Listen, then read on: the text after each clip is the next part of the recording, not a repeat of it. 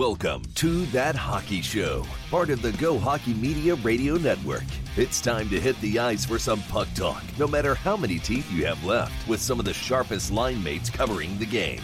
We're going coast to coast and through the neutral zone to light the lamp with all the latest hockey chirping you can handle. So, you better keep your head up, because the team at THS always finishes their checks. It's showtime.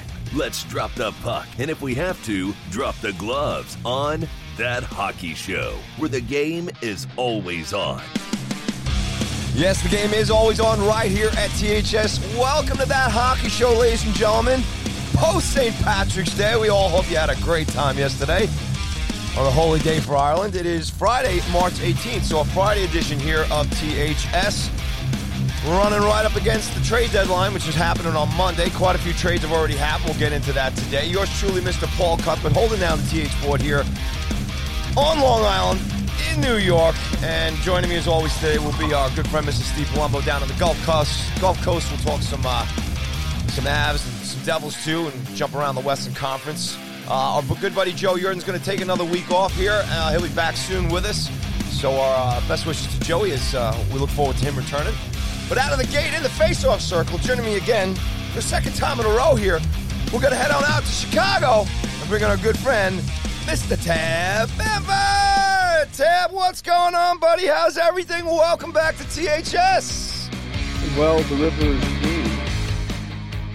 And that's about it here in Chicago. We're kind of sitting back, twiddling our thumbs to see what exactly the fire sale will hold. With the team that plays on West Madison here in Chicago. We'll see how much action there is with a first-time GM trying to navigate the dirty waters of a trade deadline with a team that's got a whole bunch of pieces that could be very interesting for teams that are looking to do some damage. You know, I saw you on Twitter there last week. You know, you see Montreal making a couple of moves here. The Panthers are making a move here. Even Calgary's, throwing the line out, plucking a couple of guys here and there. And I just see you. You seem like you're just. I'm trying to figure out, Tab. Do you want these guys to get traded? Are you looking for the whole complete breakup here of what's left of the Hawks? Let's get into it. We'll start with the Hawks right here. But is that what you want, or where do you think this is going? I know we've been kind of talking in and out about this for the last month or two, but just because of the way the season has been going and the future and everything else. But take us into the mind of Ted Bamford here. You cover the Hawks all year long. What do you want? That's a wonderful question. I believe there are really three schools of thought here when you look at a trade deadline. Let's go from the easiest to the lightest. From a player perspective, and I think that this is most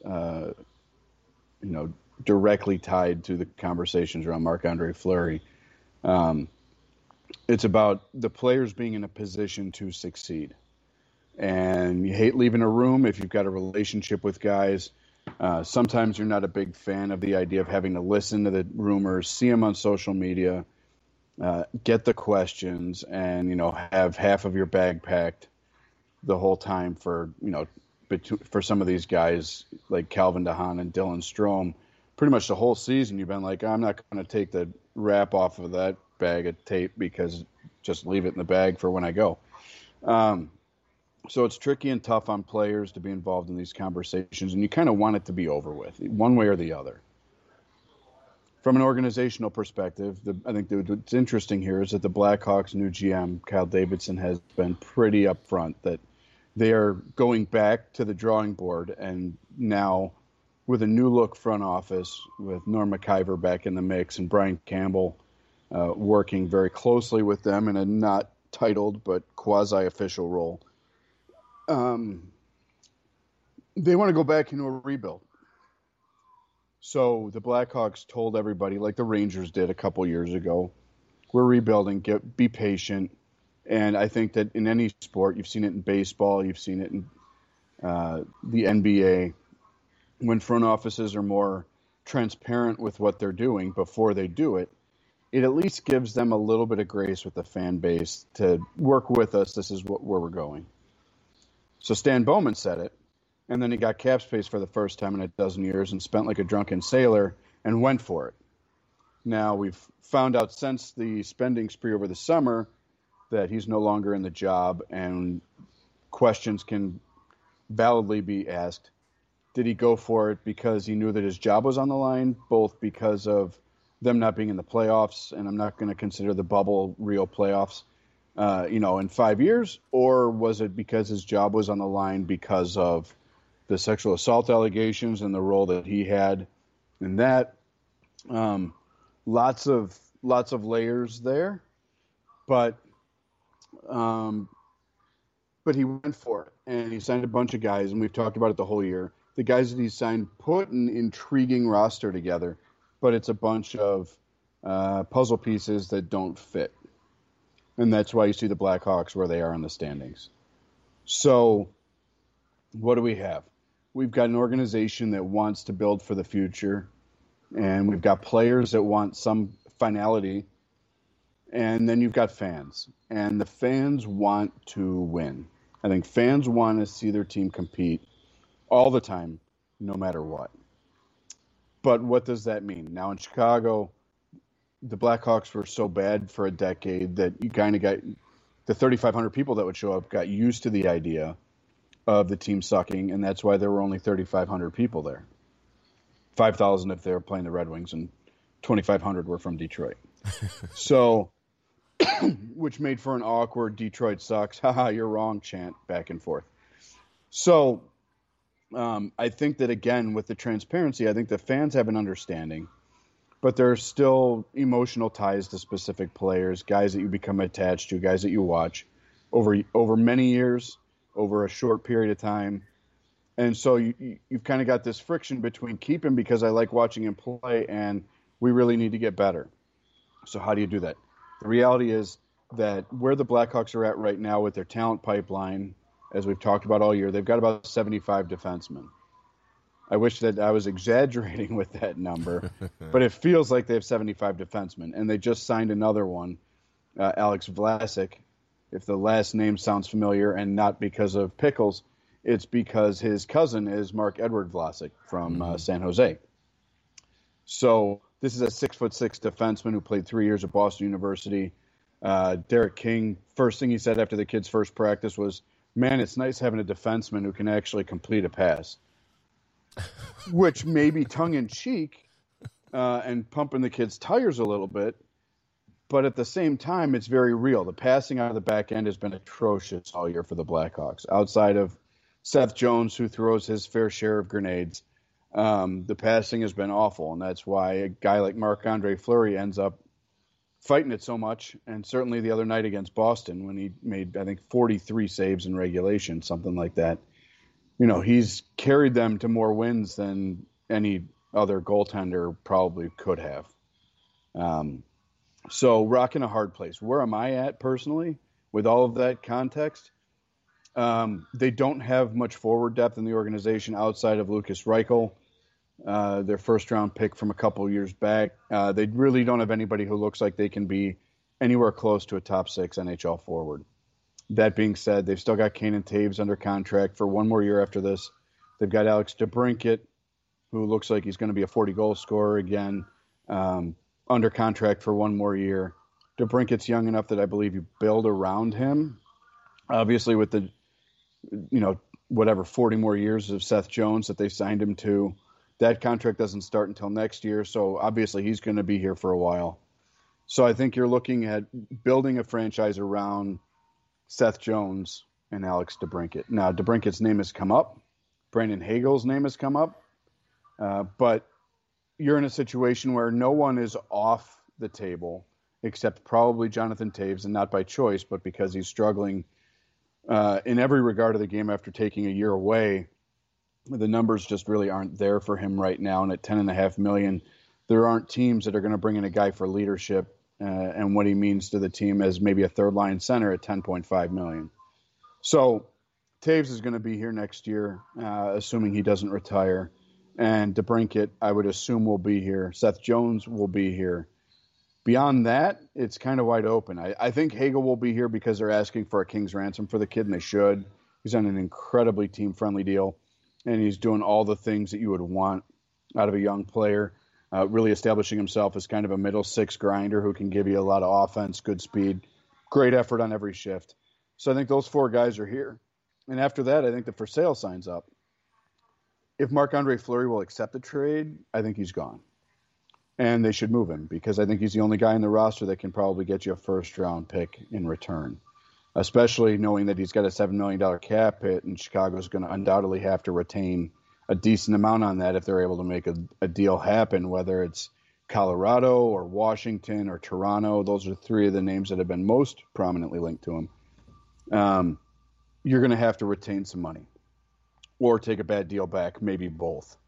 In the case of Toronto, Mrazek's not going to get them far enough under the cap to take a full 7 back, so you're probably going to have to get a couple NHL roster players out the door in Toronto plus retention from Chicago, and that's going to get expensive because of how good Marc-Andre Fleury is. Dylan Strome, look, we've talked about him all year. He was in the doghouse with Colton and couldn't get on the ice to start the season, gets on the ice, struggles at the dot. After the coaching change, he got a couple games in the catbird seat up in the press box to watch. Since he's come back, he's been over 50% at the dot, which was my biggest drawback on him. You can deal with a center who's not, Connor McDavid from a speed perspective, but you got to win faceoffs if you can't fly.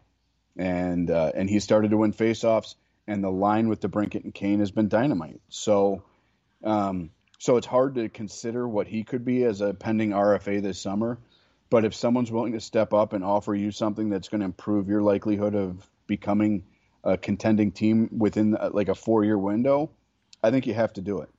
And on the blue line, like I said, Seth Jones is here, but I think everybody else should have, half of a bag packed and be ready to go. Connor Murphy probably won't get moved because he suffered that awful, ugly concussion the other night, got knocked out cold on the ice. But I think everybody else is fair game.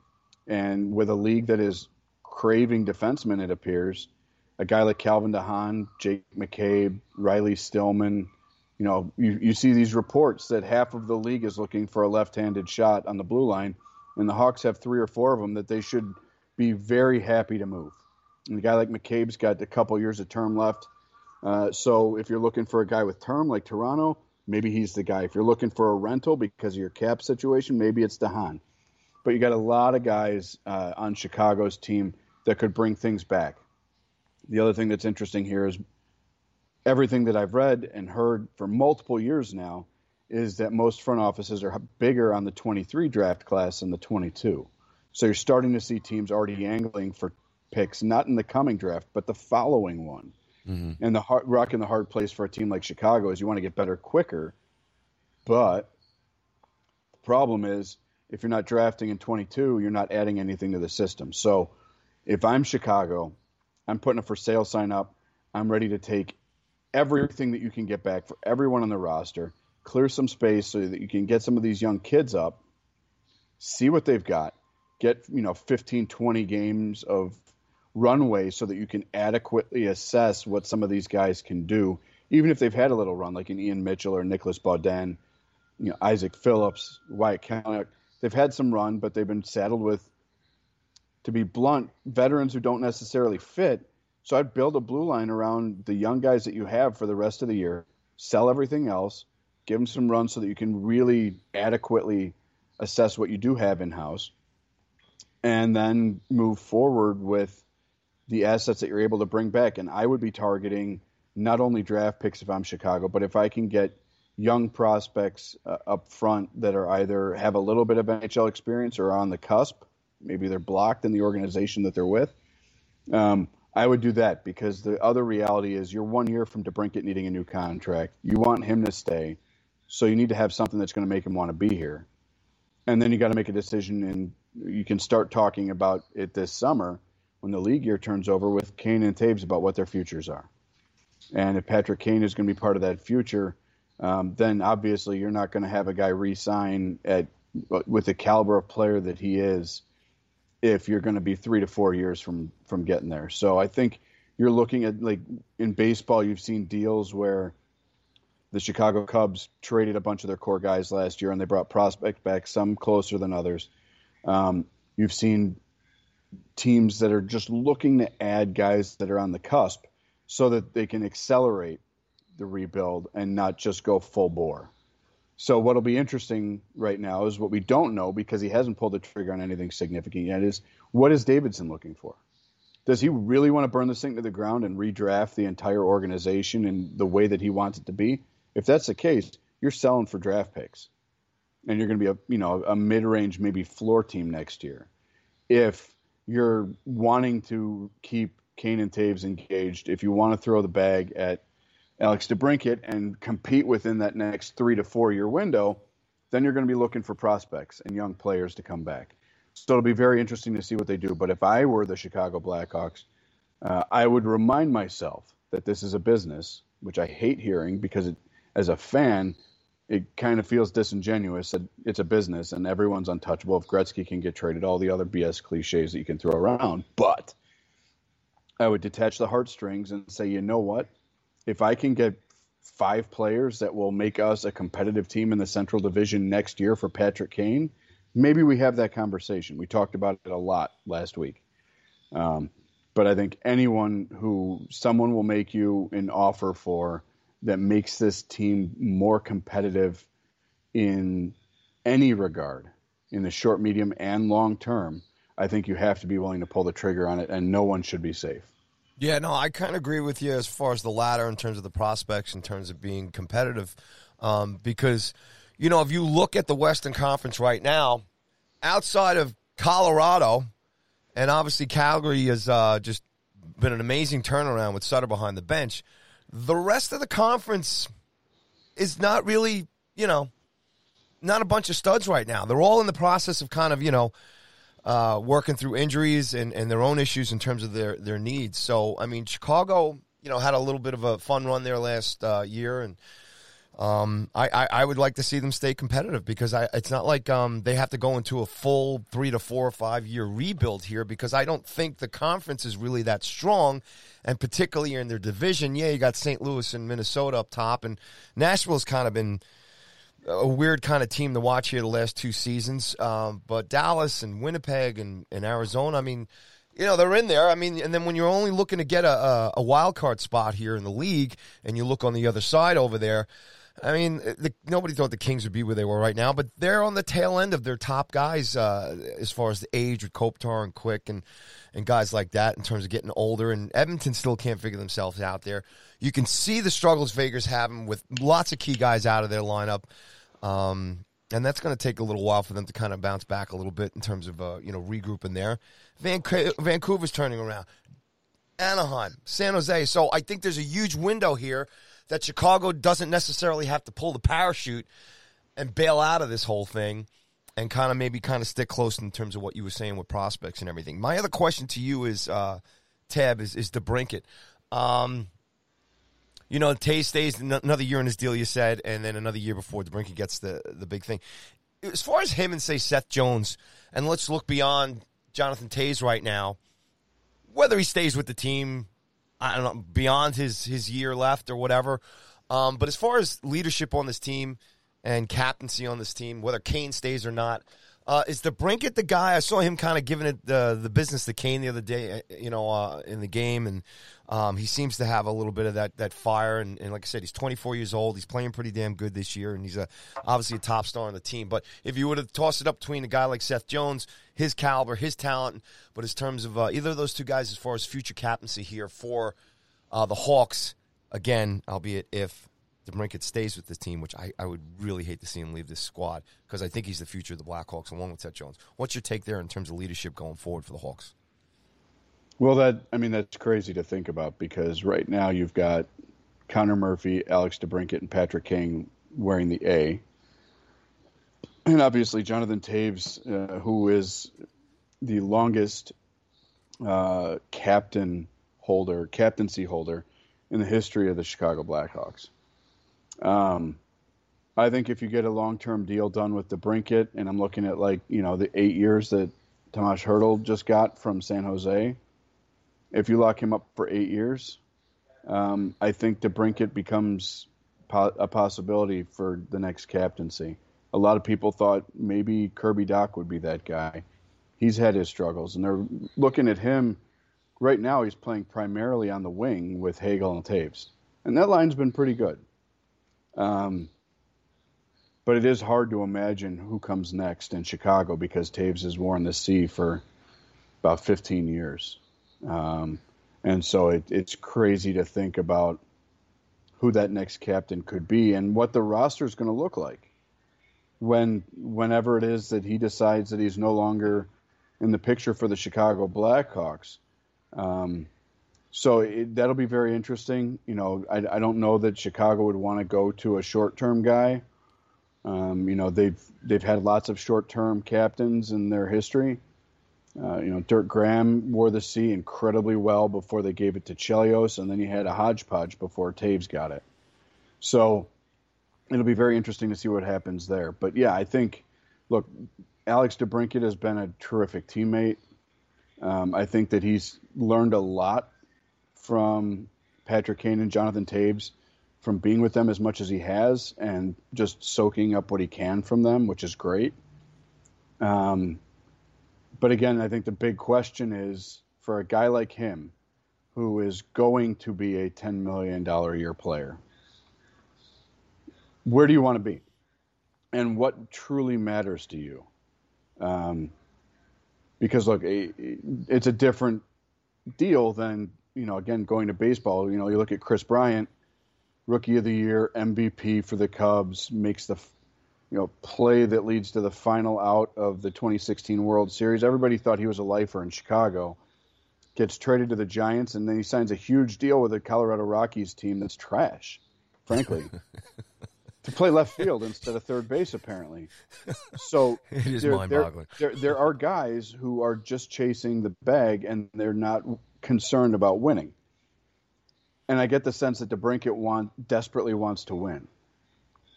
And that's why I'm very interested to see what Davidson has to say.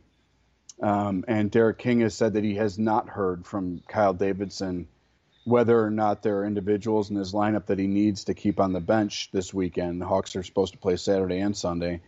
If there's anybody that he needs to sit for asset protection. You see, like, Nick Leddy's not playing. Claude Giroux's not going anywhere with the Flyers after the incredible showing in Philly last night. You know,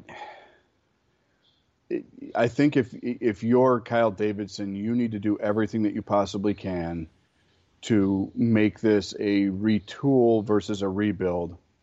And you should be looking at how can the assets that you have in the draft build you for the future, but not necessarily are they selections that you personally make, or are these picks that you have that could be used in a trade to either help you climb the draft board or move money off the books?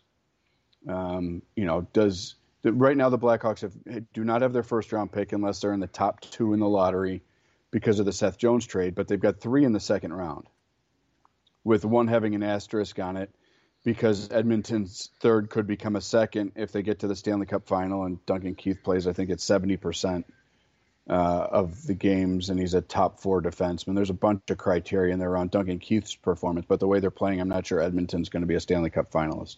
So they're not. I'll tell you right now, they're not going to be a Stanley Cup finalist. No, I mean, they're 3 defensemen, a goaltender, and probably a head coach from that happening. And you can't trade for a coach, and they can't afford the rest of the pieces, so too bad. So let's just go with the assumption that that's going to be a third. So you've got 3 picks in the third round.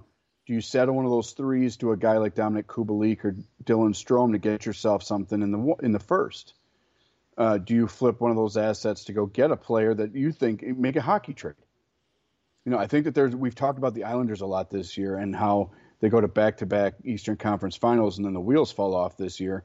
And what do? Do they move some of the veterans that are in a walk year like a Clutterbuck? Or do they make hockey trades that are going to help them get back there and just chalk this year up as we had a ton of extenuating circumstances and the wheels never got off the ground after being on the road for 13 games to start the season? We still believe in this group, so let's go. Yeah, the latter. I think you're right on there. That's what they should be doing. Yeah, so if you're the Blackhawks, I think that there's an opportunity here for you to make some trades that are as much future builders as they are hockey trades. And if you can do that, we spent an hour talking about Patrick Kane and the New York Rangers last week, but they've already got one Strome. If the brother could help them in a third line center capacity, and Heedle's a guy that they want to move on from, and if they feel like it would be worth them moving multiple younger forwards for a Dylan Strome and a Kubalik or something of that nature, then I think you're in an opportunity here where you can make some hockey trades instead of just selling out and collecting assets for the future. So it's a spider web. There's so many ways that you can go with this. But again, new GM, young GM, first trade deadline. And realistically right now, I think he has a lot of the purse strings in the National Hockey League watching what he does and what he's asking, because you've got some guys that have contracts that are either expiring or relatively team friendly that could be game changers for teams in the playoff hunt. So, like I said, a McCabe or a DeHaan would make probably as much or more sense than Fleury in Toronto. What are they willing to give up to do that? I don't think Marner is going to be part of that package, but a guy can dream. But there's a lot going on. There's a lot of ways that you can go. And at the end of the day, we've got less than 3 days now until we figure out what Kyle Davidson's vision for the short, medium, and long term is for the Chicago Blackhawks. All right, so moving on from the Blackhawks here, and we just have to wait and see here what happens. A couple of teams have made a couple small moves here, but they might be, I like it when teams make trades to kind of fit pieces of the puzzle into, the full system that they have running right now. I think, what they're doing in Calgary right now, they're doing that. A team that's, just found its way under Sutter. Again, taking advantage of a weak Western Conference this year, let alone, like I said, the Avs. I mean, until the Avs, to me, are in the same boat as the Leafs. Until they win and get to the conference finals, I mean, they're still, as far as I'm concerned, I know in the regular season, talent-wise, they're on the same level, but we all know, when things turn into the playoffs here, everybody's on the same level, man, and anybody can beat anybody. So they've got a lot to prove.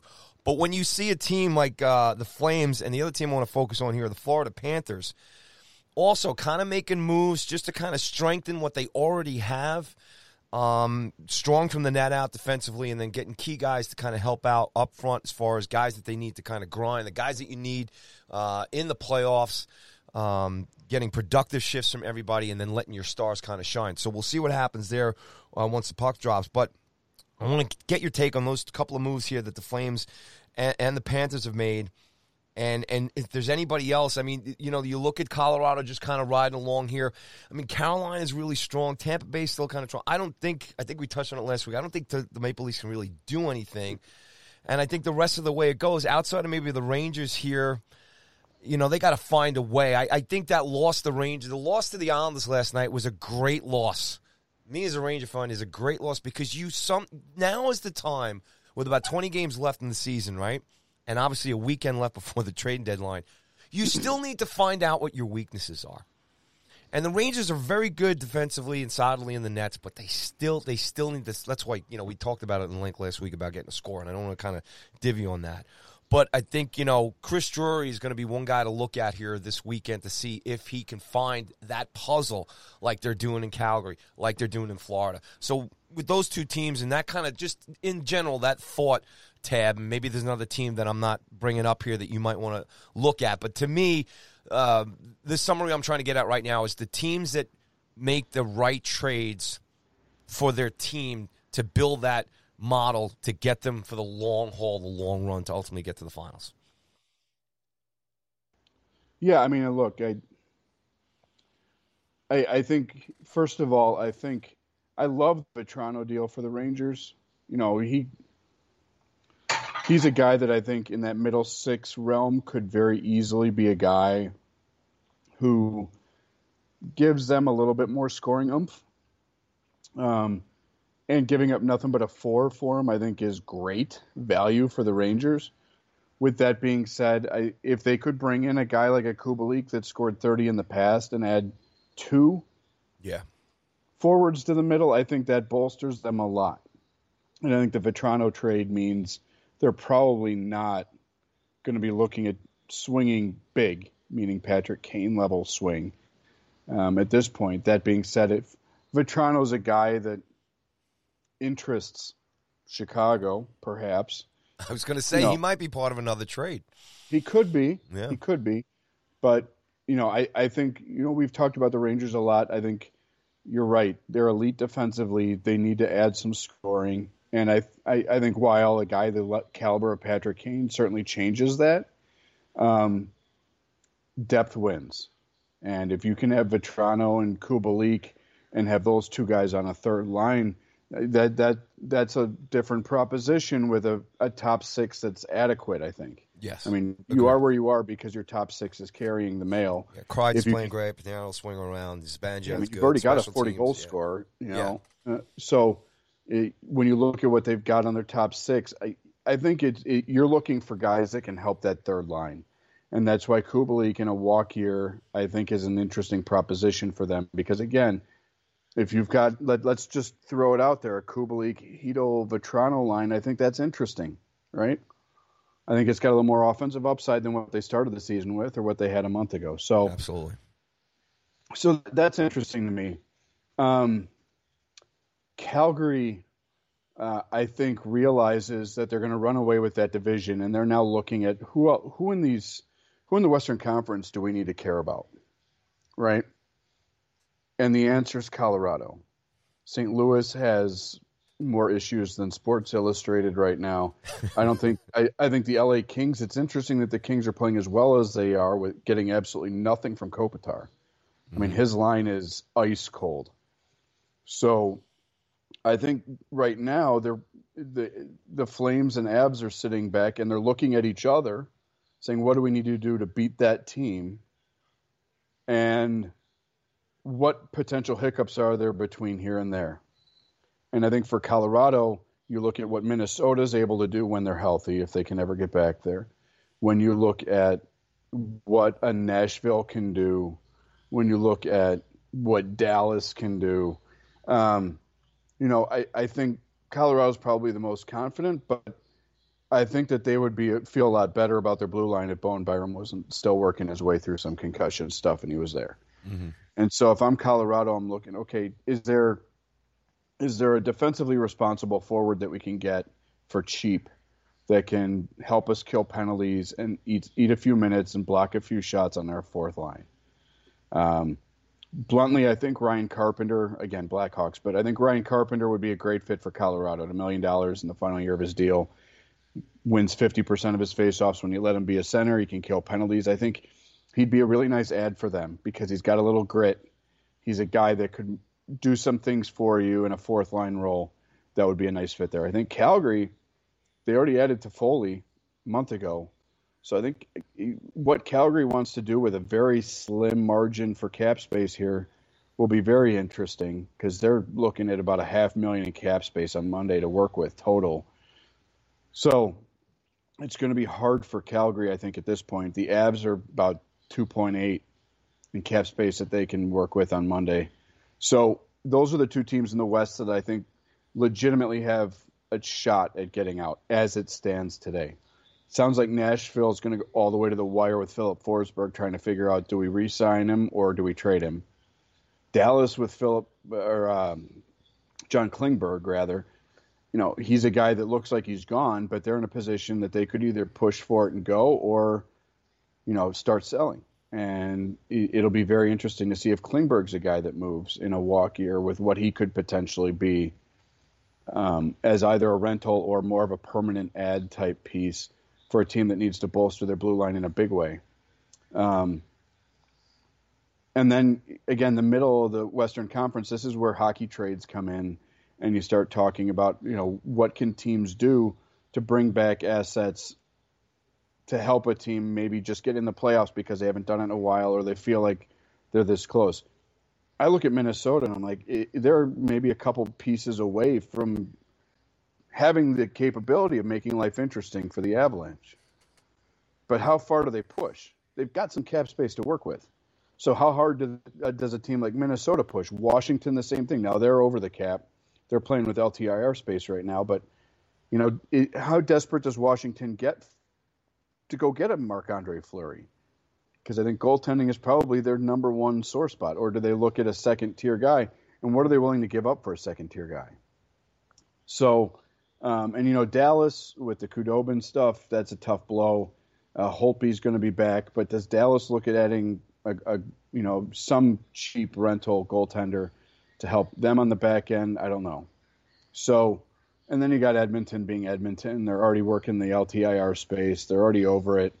And it's, there's a chance that they get in and just because that division sucks. But, and then you look at the long-term ramifications of things. And bluntly, if I'm the Vegas Golden Knights, I might be selling. Yeah. At the deadline. Crazy. Because it ain't happening this year. And, they're projected right now to be using $10 million in LTIR, right? Mm-hmm. So if they can alleviate some of that, and then they got to figure out how the hell they're fitting Eichel next year.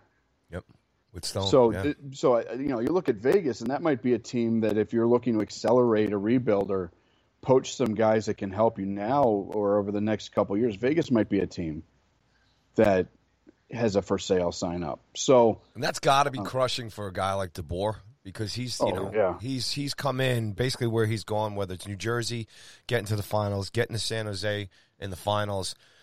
He had, last year getting close again. And then, for him to be a part, it's been a long time since DeBoer's been a part of something where he has to kind of crash and then build everything back up. I wonder if even DeBoer stays there, if that's the route that Vegas has to go. And you bring up a great point, man. They are in a really, really tough spot because as far as I'm concerned, you might as well toss up this year because I don't think that's happening.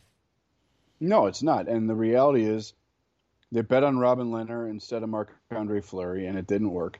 They've got no first-round pick in 22. They've got a second. They've got the Rangers third, and they got nothing in the fourth. So they got 2 picks in the first 4 rounds of this draft. And it's interesting because this is a whole other episode of the podcast, but you look at where Vegas is at, over the cap, top heavy like crazy. I'm looking at cap friendly right now, and with Leonard and McNabb and Stone and Martinez and everything else, right now, the Vegas Golden Knights with 15 NHL roster players are projected to have an $83 million cap hit next year. The cap's going to be 81.5, so they've got to make $1.5 million disappear to have 15 players on the roster, and then they got to figure out how the hell they're going to have a full roster. I don't know. The flip side of that coin is Seattle, who have like every third draft pick for the next 2 years under their control. We laugh a little bit, but I just pulled up the Kraken's draft sheet. And in 2022, they got 1 in the first, 2 in the second, 1 in the third, 2 in the fourth. 23, 1 in the first, 2 in the second, 2 in the third, 2 in the fourth. So they've got 13 picks in the first 4 rounds of the next 2 drafts. Who's GM over there again? It's Francis, isn't it? I think somebody who knows what the hell he's doing. Exactly. Yeah. So, and look at what he did in Carolina. Absolutely. Right? So, this is a guy, and I think we talked about this at the beginning of the year. When he went out and got the guys that he did, we thought, okay, they'll go get a Calvin DeHaan. Pressure's on. They're going to want to compete. They're going to want to, you look at what Vegas did, and the expectations are through the roof for an expansion team. And I think he was conservative to a fault and said, look, McCann's going to be a guy, and obviously he got the $5 million a year extension already. But then when you look at the other guys that he brought in, they're all guys who could have really nice trade value when the time comes. Giordano. If they eat money on Giordano, he's in a walk year. I think, at 6.75, he's expensive, but he's Mark Giordano. Yeah, I think he ends up somewhere. Mark freaking Giordano. So So the question then becomes like, if you're shopping for a defenseman still, Toronto, Edmonton, Is Giordano the guy that you go for, and how much do you need the team to retain for that to happen, or do you back it off and look in that $3 to $4 million range where you'd have a Calvin DeHaan, Jake McCabe, guys like that? But half of the roster in Seattle's a free agent this summer. So, Riley Sheehan, nice player, UFA in 3 months. Marcus Johansson, nice player, $1.5 million cap hit. Nice bottom six piece, UFA this summer. Hayden Fleury, nice defenseman, $1.3 million, RFA this summer. So Vince Dunn's got 2 years left. He's an interesting player. So when you look around at what the two most recent expansion teams have done, you just kind of have to sit back and say, you know what they were able to do for Yarncroke was brilliant. So how do they replicate that? Because I do think that there's a there for if they want to start replicating that type of a deal and start sucking up more draft picks and really go big. Because I think they drafted really well last year. Matty Beniers is going to be a superstar. Watching him play at Michigan, he's got that Jonathan Taves feel. He's not going to be a 100-point guy, but he's going to be a really damn good center that's going to make a lot of people around him look really good. But Seattle's sucking up draft picks and getting what they can for the future, and they bought a bunch of rentals in the expansion draft. And it looks like they're going to start building the first, what I would put air quotes around, the first generation of Seattle Kraken around a Jared McCann, right? Yeah, and Matty Beniers. And then you've got Vegas that went all in right away, and now they're in the worst cap situation in the league, and it's not working. And you wonder, Tab, if you flash back to Vegas, different city, different sell as far as the city and everything else, and making it work and making it successful. And obviously we know they had that instant impact and getting to the finals there with Gerard Gallant and everything else. Just listening to you talk about the Kraken here and why not? I think, Francis in there, and you start seeing it's almost like, that expansion draft, they used it as a bonus, as all right, let's just take in as much as we can right now. And when you bring up all these guys that now they can kind of move, they are an expansion team, so why not take these couple years to rebuild? I mean, they are rebuilding from the ground up, but man, they've got a head start. And when you got a guy in the seat who's been there, done the dance, knows how to build up prospects and pieces of the puzzle, man, it's really kind of shaping out. And especially listening to you today, like, I'm going to be really watching them over this weekend, and then next season, and if the Kraken start really becoming a really damn good team here in the next 2 to 3 years, we're going to flash back to probably this season here in terms of what Francis did with these trades at this trade deadline and how they move forward and seeing what they signed, because it's pretty damn smart kind of hockey business to see what he's actually starting to do now. When you look back at the big picture and you look down on it and see these moves and what he's getting back for it and what he's going to do here in last weekend here before Monday. Yeah, well, you're right. Look at the GMs. Who is the architect of the Golden Knights? GM. George McPhee. Mm-hmm. Where did he come from? Washington. Yeah. Right? And what did he do in Washington? He scored Backstrom and Ovechkin and filled it out from there, right? He knows the value of star power. Mm-hmm.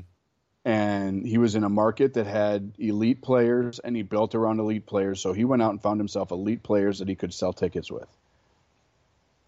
Francis comes from Carolina, where selling tickets is, if you're winning proposition. I'm not going to use the word Moneyball immediately, but it's really more of a global approach of, we don't need to have two $10 million guys, but what can we get with five $5 million guys? Yeah. Or six $4.5 million guys, and evaluating talent, developing talent, nurturing guys into their full potential, or finding guys that have a ton of potential who don't have a good fit where they are, like a Teravainen, which is ironic that they lost your guy Foxy up there with the Rangers for practically nothing. Mm-hmm. But what they did in Carolina and what we're seeing, the roster that they built now has really been, we're not going to pay someone $10 million. We're going to have the right pieces, And it's a complete contrast to what Bowman did this year in Chicago. You know what your jigsaw puzzle is, and you find the pieces that fit, right? They didn't throw the bag at Dougie Hamilton. They could have. They didn't, right? They're not a team that's going to go have like multiple $10 million guys. But they did a great job evaluating talent. And it looks like what Seattle's done is they've put together a roster of guys that they can now use and leverage to evaluate talent the way that he did in Carolina, to go poach guys like a Teravainen that doesn't have the best role. And you look around the league, and as a guy like Jake DeBrusk, a guy that they feel like is getting underutilized in Boston, who has a much higher ceiling. And how do they make something like that happen, where Boston could be looking for help on the blue line? I'm not saying that DeBrusk for Giordano would happen in a million years, but you know, what does a guy like Vince Dunn make sense in Boston, right? So when you consider what they've got with all these guys that are in walk years, they've got the rental market cornered. It's like they've got a timeshare going on in Seattle. Like, pick the weekend, here we go. But they've got a ton of guys that could leave. And I brought up, you know, Ryan Carpenter. I think Marcus Johansson would also be a guy that would be interesting in Colorado. You know, cheap, 31 years old, UFA, teams that are looking to get out from under some money, don't have a lot of wiggle room. So, you know, how do they make that all work? And I'll be very interested to see who they sell. I think McCann's the only guy who's probably untouchable, though. I think Eberle at 5.5. You know, Jaden Schwartz is interesting. He's got 4 more at 5.5. At 29 years old, I don't know how many people are going to bite on that. Yanni Gourde's got 3 more north of 5 at 30 years old, but we know what he did with Tampa. But you look at the two differences in the way that the front offices were constructed and the way that they're approaching things, and it couldn't be more different between Vegas and Seattle. And I think that they're two teams that'll be very, very interesting, because I think Seattle could be in a position with all the picks that they have and the guys that they could rent, kind of like maybe the Blackhawks, and making hockey trades that help you in the next 2 to 4 years versus just sucking up draft picks. And they could use some of those draft picks and the cheap rentals they have to go get guys with term. And that I think is exciting for Seattle, whereas the other side of the spectrum is Vegas doesn't have a lot of picks, and they've got way too much money on the books for next year already, and they need to sell. And I don't think in Vegas rebuild is an idea, whatever they are, 5 years into their existence, that is going to sell very easily.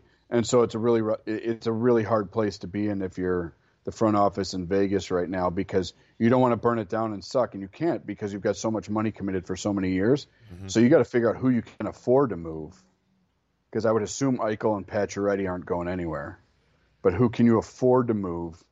Who do you need to figure out how to afford to move and replace, so that you get under the cap next year and you don't completely fall off and have to start over from scratch and have poor Jack Eichel babysitting another dumpster fire? Oh. Wouldn't that be surreal? I mean, you talk about a couple of kindred souls. DeBoer and Eichel probably just need to go grab a bottle of Blue Label and burn one. Try another sport. Woohoo! Yeah. Oh, man. Soccer kids. Rebuilding, blowing it up, and going for it. That's what the trade deadline's all about here, and it's coming up here on Monday, so the weekend should be interesting, and we'll see what happens on the other side, and we'll be back here to talk about it with Tab next week. Tab, great stuff as always. Appreciate your time. Have a super weekend, and until then, man, hopefully we'll see a different side of the Blackhawks, no doubt, and obviously a bunch of teams next week. Thanks so much. Yeah, we'll be debriefing the deadline instead of hypothetically throwing names around. I can't wait. Sounds good, brother. Tab Bamford, ladies and gentlemen, right here on THS. And THS rolls on.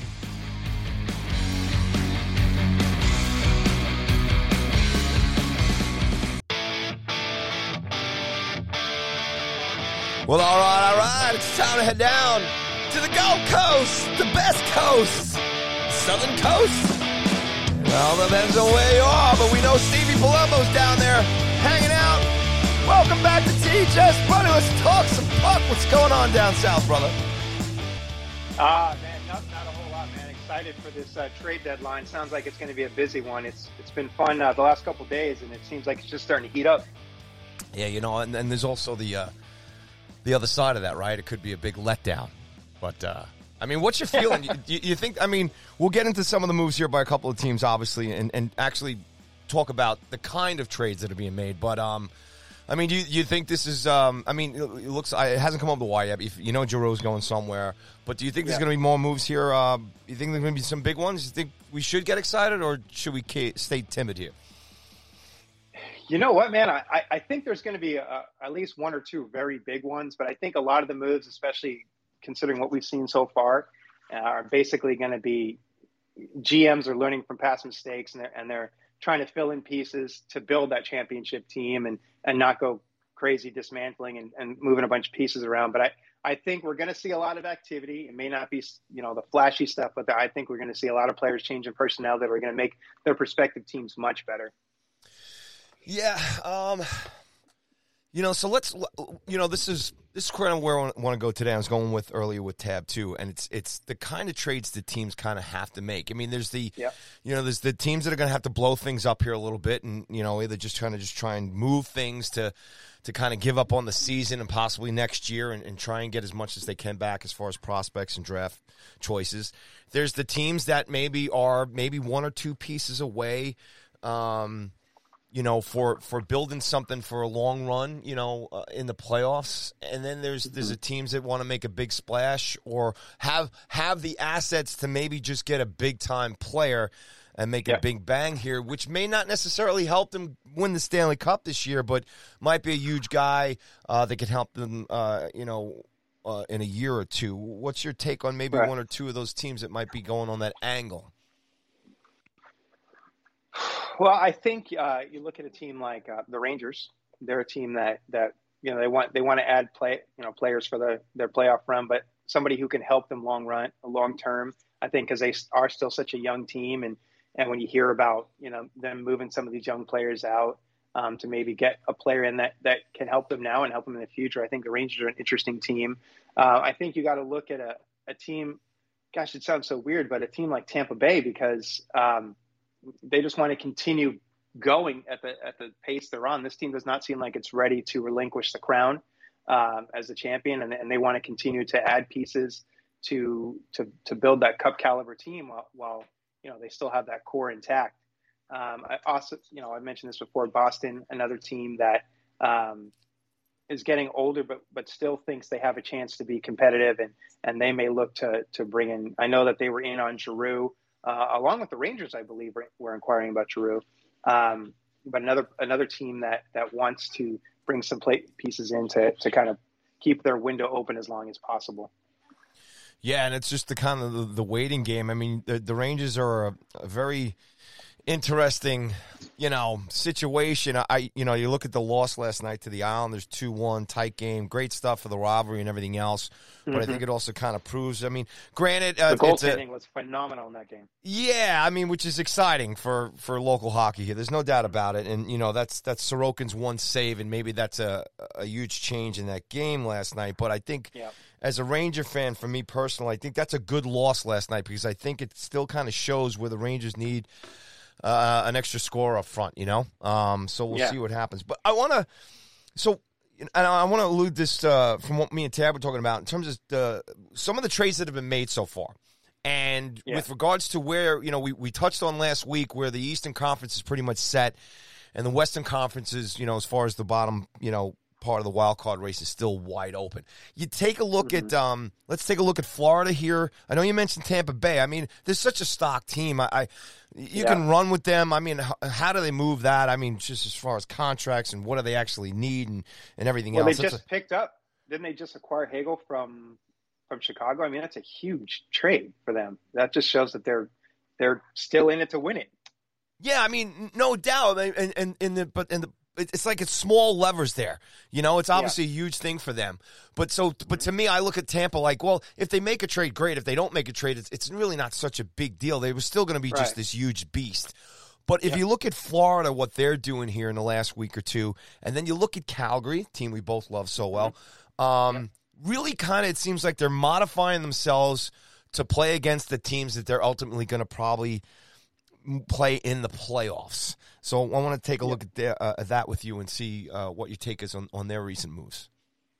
Yeah, I mean, you think about the way that teams, it's a copycat league. Everyone's kind of, looking around. The GMs are looking around what has worked, what hasn't worked, and you see the kind of moves that Tampa Bay made over the last couple of years. Bringing a guy like Goudreau and Coleman, and geez, like really gritty role players who are basically built for the playoffs.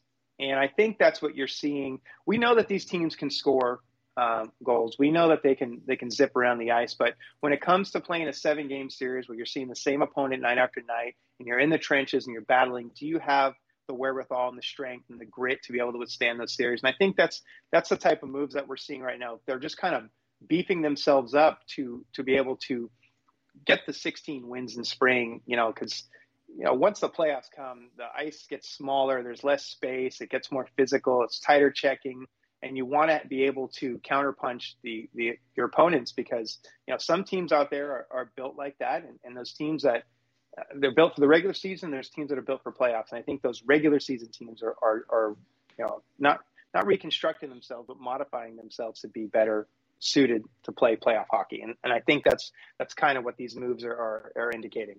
Yeah, and I mean, you bring up Hagel there too, obviously just going down here in the last half hour. I mean, that's just, again, Tampa Bay Lightning, one of those teams like I think like Colorado is and like Florida is. Mm-hmm. They're trying to just add another piece of the puzzle that can get them through, who they're looking at playing, because even Tab brought up a good point. I mean, Calgary doesn't really have to worry about the division anymore. They really have to worry about playing the Colorado Avalanche. Yes. With Vegas kind of tailing off and the shape that they're in, and then, where the rest of the teams are in the conference. St. Louis obviously is going to be there, but they're pretty much kind of solid, and they just have to, it's amazing, right? We've been talking about this so much, but to be talking about the Calgary Flames now, making moves to try and knock off the Colorado Avalanche. Mm-hmm. Yeah. And with the Avs there, Steve, do you think they do anything here? With the Avs? Yeah. Yeah. I mean, they just got Josh Manson. Huge. I didn't see that. I apologize. Yeah, they got him a couple days ago from the Ducks, and he immediately made an impact in that game against the Kings. 10 hits, 10-plus hits. He was all over the place, throwing his body and just giving him a big physical presence. And then they go and they acquire Nico Sturm from Minnesota, who not only can he throw the body around and provide depth in the bottom six, but he's also great on faceoffs. We talked about how poor that the Avalanche were in faceoffs, and Tyson Jost goes the other way, who was a favorite in Colorado, but his faceoff percentage 39%. You got a guy in Sturm who can play a tough physical game, and then his faceoff percentage is 52 or above. And so you're looking at Joe Sakic going out and addressing needs that Colorado really, really wanted to do. We know that they can score. We know they can run around. We know they can zip the puck around, but can they bang bodies? And you bring in Josh Manson, who's a big physical defender from Anaheim, and he just automatically adds another depth. You pair him up with a guy like Sam Girard. You've got such balance on the blue line. You put Sturm in there. He can take big draws, and he also can get out there and give some physicality. And I think Sakic clearly went into this trade deadline with an agenda, and so far he's been able to execute masterfully. And now we wait for the Giroux chip to fall. And I know that the offer that Colorado put out for Claude Giroux is better than the one that Florida put out, but there is some whispers that perhaps Giroux doesn't feel like he's going to get enough ice time playing in Colorado with the amount of talent they have up front, which just sounds ridiculous to me. It's about winning the Stanley Cup at this point in your career. You just got honored, 1,000 games, beautiful ceremony. Go out there and win that cup. Yeah, no, I mean, how that goes. Yeah, I mean it's crazy when you think about it. And speaking about the Minnesota Colorado trade, very weird that two teams in the same division there trying to trade with each other. But again, this is the beauty about trade deadlines here and how GMs kind of work this. Even if it's a rival that you may end up playing, you're competing with points or whatever, you still make that trade because you're not necessarily. I mean, you're helping each other out. It's a hockey trade. I mean, it's so weird, out. Man. Yeah. Mm-hmm. Yeah, it's wild stuff. And then you look at the Kraken, right? We were just talking with Tab before, too, and their approach, right? Francis is like, he's got all these chips and stuff. They're an expansion team, but now he's really now it's almost like now their draft, their rebuilding is starting now. The expansion draft is kind of like a bonus. You get all these players coming in because of the they get sent to you and you make a couple of deals. But now he's really turning them into the future of where the Kraken may be here in a year or two. Yeah, I mean, you pick up those pieces and then you've got him. You got your roster, and now this is where Francis really gets to work, where he can really start to form his team for the future. I mean, they got a huge return the other day in the trade that they made, and now you got Giordano, who's probably going another way. You want to turn these pieces into assets for now and for the long-term future of Seattle, and I think Francis is the right guy for that. The guy is a genius, and he. I'm really excited to see where Seattle is in a couple of years. I think he's the type of GM that can turn them around with his cunning and his ability to make deals. And he can have them being a competitive team the next year or two here. Yeah, no, at least reasonably competitive. Yeah, absolutely. And that's just another unique way of looking at what happens here over the weekend, how certain teams, how certain GMs kind of trade here. Even Vegas is in a lot of trouble right now, man. Yeah. It's hard to believe. What do you think Vegas, what can they do right now, Steve? It's last year is all the talk about who's going to, going back and forth between Fleury and I'm drawing a blank right now. The goaltending situation there, and so they send Fleury out, and now they have nothing but issues between the pipes. And you're looking at a situation where they lose some key players. They can't keep anybody in the lineup. Their goaltending gets hurt. They're going through 5-6 different goaltenders, and they just don't have the ability like they did in year one when they had the same situation to kind of overcome it. And now Jack Eichel takes a puck off the hand, and we don't know what his status is. And Vegas is a mess right now. I mean, that win last night was huge for them in order to keep them in this race, because it is so tight. I mean, you lose a game or two, and they had lost 5 in a row, and you quickly find yourself on the outside looking in as the other teams around you keep collecting points, keep winning, going to overtime, picking up a point here. It's a mess. And the thing I've noticed with them right now is that they cannot seem to hold a lead. They get a few goals, they get up, and then they just kind of give it all away. It's like this team just doesn't have the same motor that it used to have. And it's not good for DeBoer, I'll tell you that. No doubt about it. Man, he's just wherever he goes. I mean, it just to see them possibly having to blow this thing up here. I don't know if DeBoer is the kind of guy that's going to be around for that. You know his pedigree here too, coming in New Jersey, Stanley Cup Finals, San Jose Stanley Cup Finals. Thinking the same thing here at Vegas, and it doesn't look like that's going to happen not only this year, but maybe the next couple of years here as well. And they're basically a wounded animal right now with Dallas and Vancouver, very close to them as well. And if Winnipeg can kind of just play in somewhat decent hockey, you never know. There's enough games left to cause that kind of trouble. And I mean, the thought of maybe Vegas not even being in the dance this year is going to be pretty weird. Steve, I want to ask you, is there anything that's standing out, any other team that you're kind of looking at, waiting for something maybe big to move? I know we talk about the Rangers getting a scorer here, but do you see, I mean, does teams like Pittsburgh and Washington stand pat? Do you think the Capitals maybe try and go out and go to goaltender? I mean, what else is on your mind or somebody that you're focusing in to see whether they make a move or not? I think an interesting team to watch right now would be the Kings. I know that they're the team that they've turned around a lot quicker than a lot of people anticipated, and I could see them maybe trying to make a move or two here to make a run in the playoffs, because we know that what history has shown us, this team gets in the playoffs and they can just go on runs. So I think the Kings are interesting. It'd be interesting to see what Edmonton does. Are they going to try and get a goaltender? Are they going to be stand pat with what they have going on right now? So that's something. Toronto. Is there anything? Is Toronto? I know he's been linked to Giordano. Are they a team that's going to go out there and try to make a big move and throw all their chips in and finally get past the second round?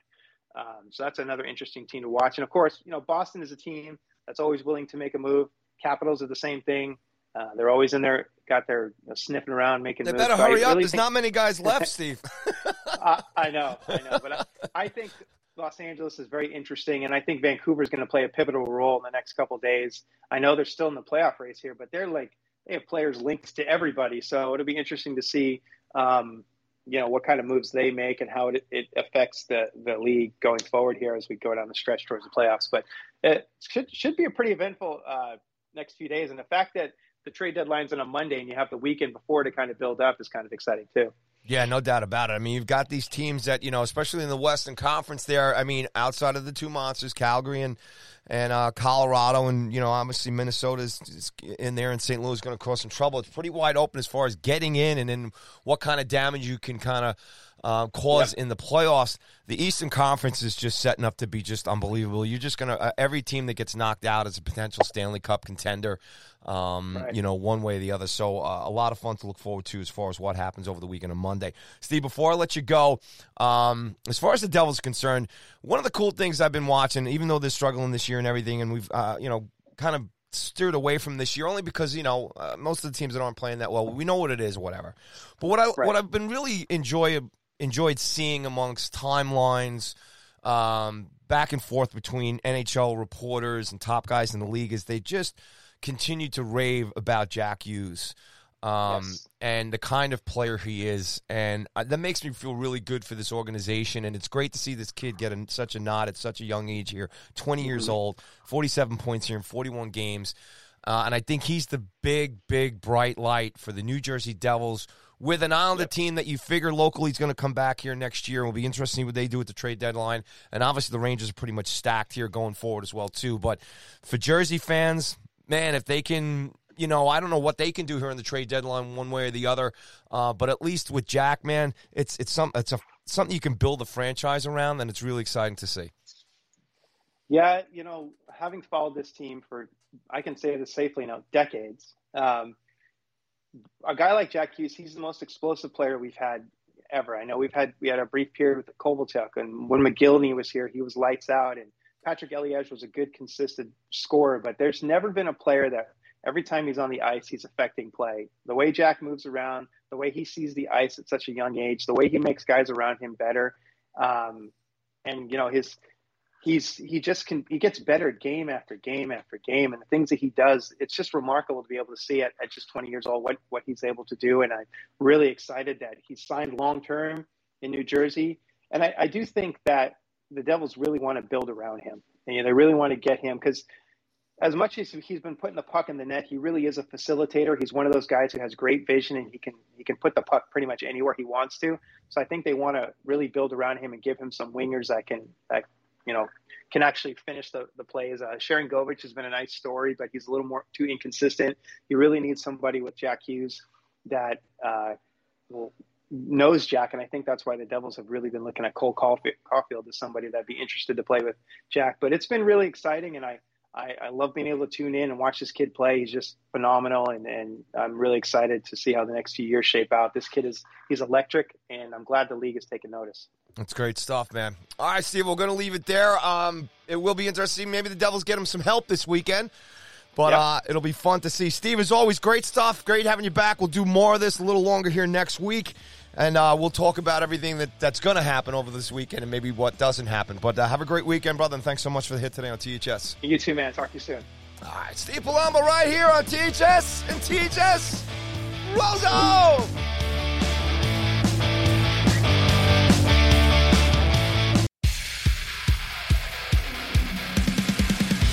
Well, that's a wrap for this week as we head into the weekend of the NHL trade deadline. Big thanks, everybody, all of you out there at the audience. We appreciate it. We see you guys. Thank you so much for following us and subscribing.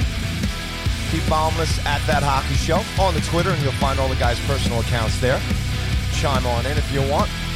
So on behalf of myself, Paul Cuthbert, Steve Palumbo down in Texas, and Ted Bamford out in Chicago, we appreciate you guys tuning in. Joe will be back with us soon. We look forward to getting Joe back in the seat here with us. But until then, guys, enjoy your weekend, enjoy the hockey, and hopefully the trade deadlines help out your team and get you a little better as we start running towards the playoffs here. Good times ahead in the National Hockey League. All right, folks, thank you so much for listening to THS. And as always, keep your head up. THS is out.